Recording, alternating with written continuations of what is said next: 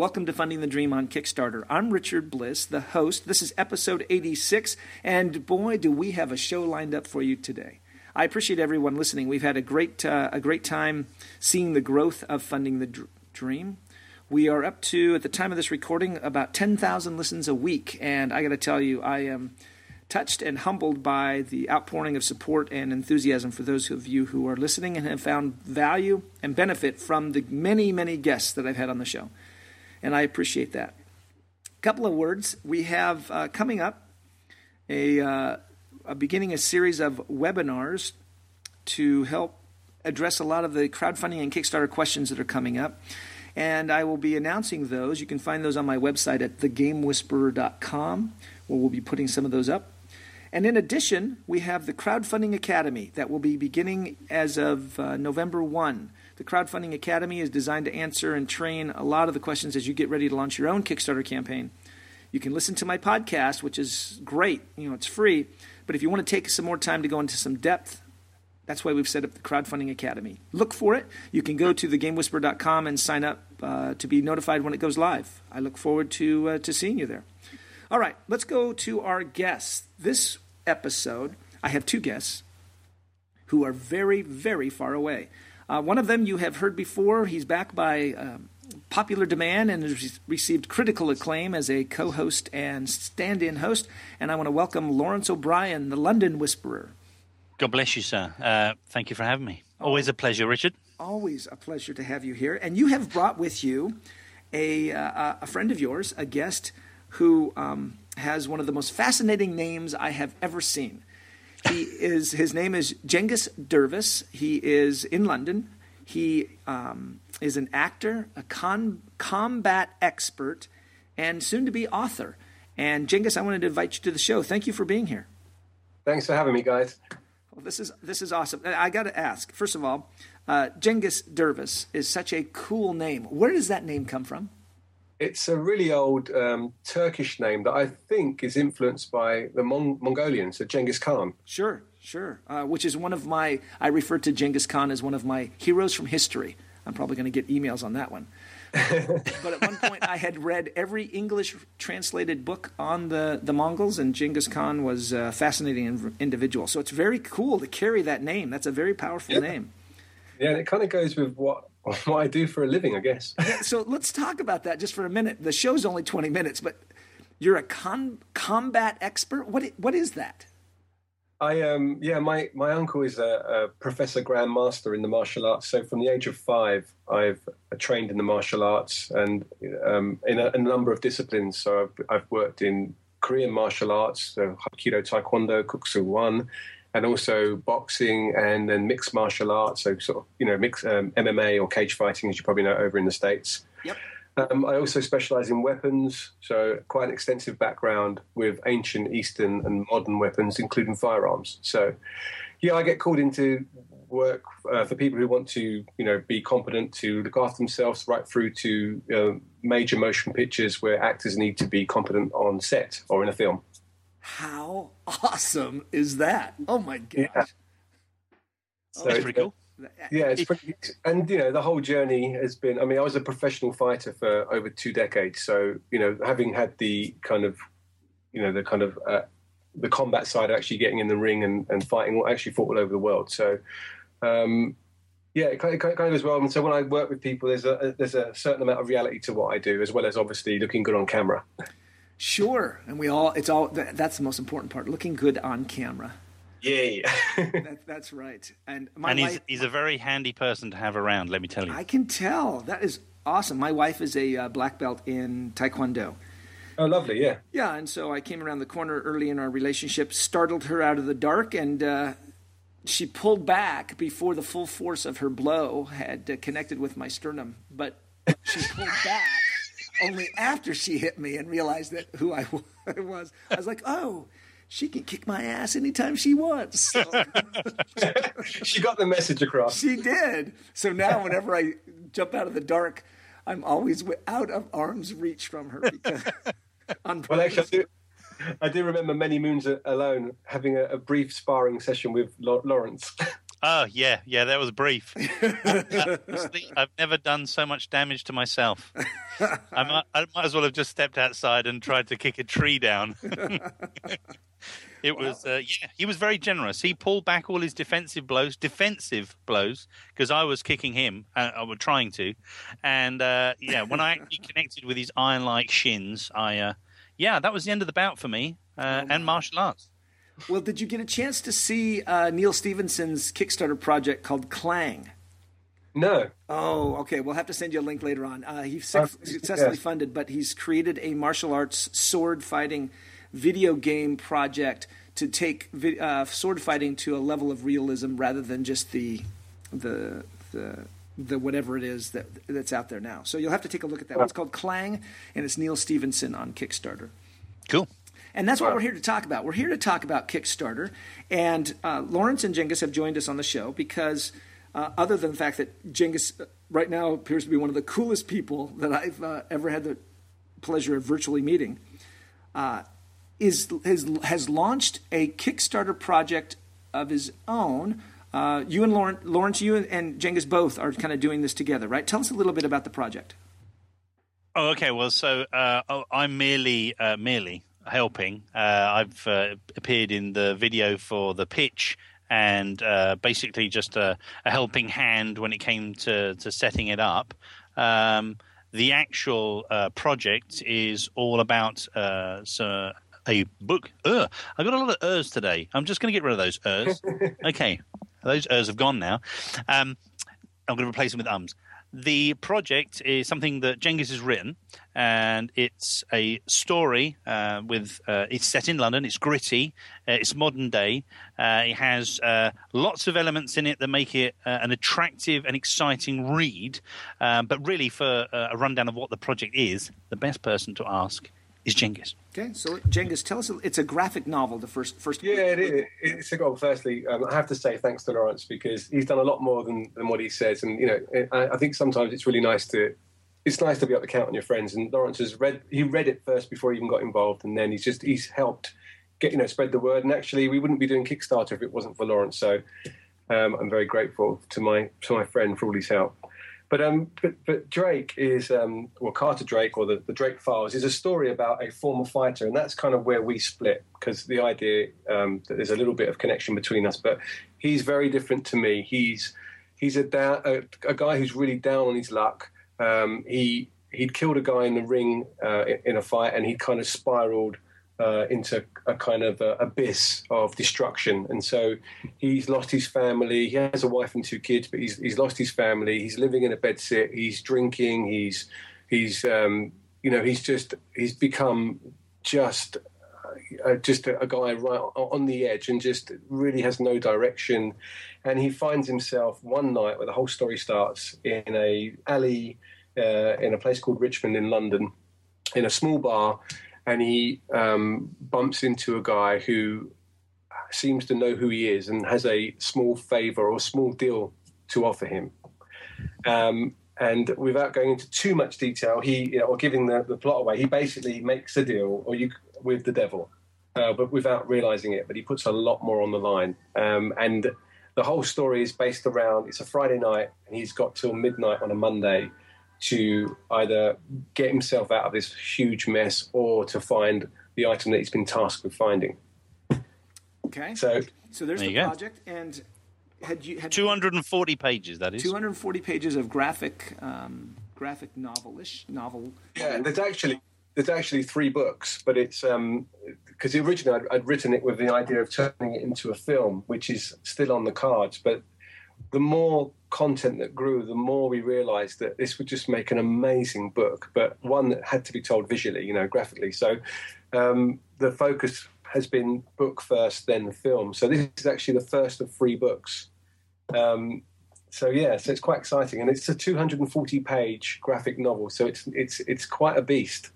Very, very big. Now, let's talk a little bit about the project. Sounds fascinating. You can find it for our listeners. You can find the Drake Files as a Facebook group.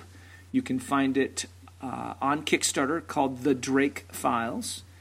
And anywhere else, Lawrence, where else would we find the Drake Files?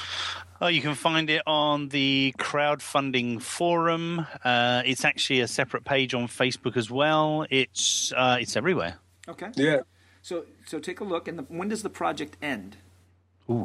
It ends on the Friday, October the 12th at 6:35 p.m. It does. 6:35 p.m. Summertime. Which time zone? British summertime. Yeah. 6:35 p.m. British London Summertime. Yep. Okay. Well, that brings up a point then, because as my listeners know, Kickstarter exists only in the U.S. And so let's talk about this process of how you got to where you're at. So, Cengiz, had you heard of Kickstarter before Lawrence came to you? I hadn't heard of any crowdfunding. To be honest, I hadn't heard of this concept.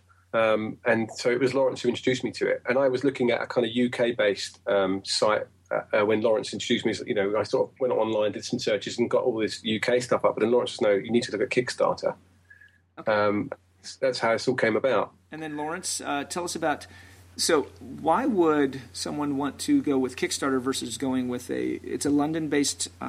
You are in London, Cengiz, you're in London. Mm-hmm. Why wouldn't you go with a London-based? Why would you go with Kickstarter in the first place? Well, I think what we've discussed over the years, and Richard, we've been touching occasionally on, a lot on the podcast, and that is that it's about size, isn't it? It's money. It's the magic place where people give you money, and you always look for the biggest and the best. And for us, for me, Kickstarter is the largest crowdfunding site. It has a massive level of diversity, and although it's US based, it's not limited to US only projects.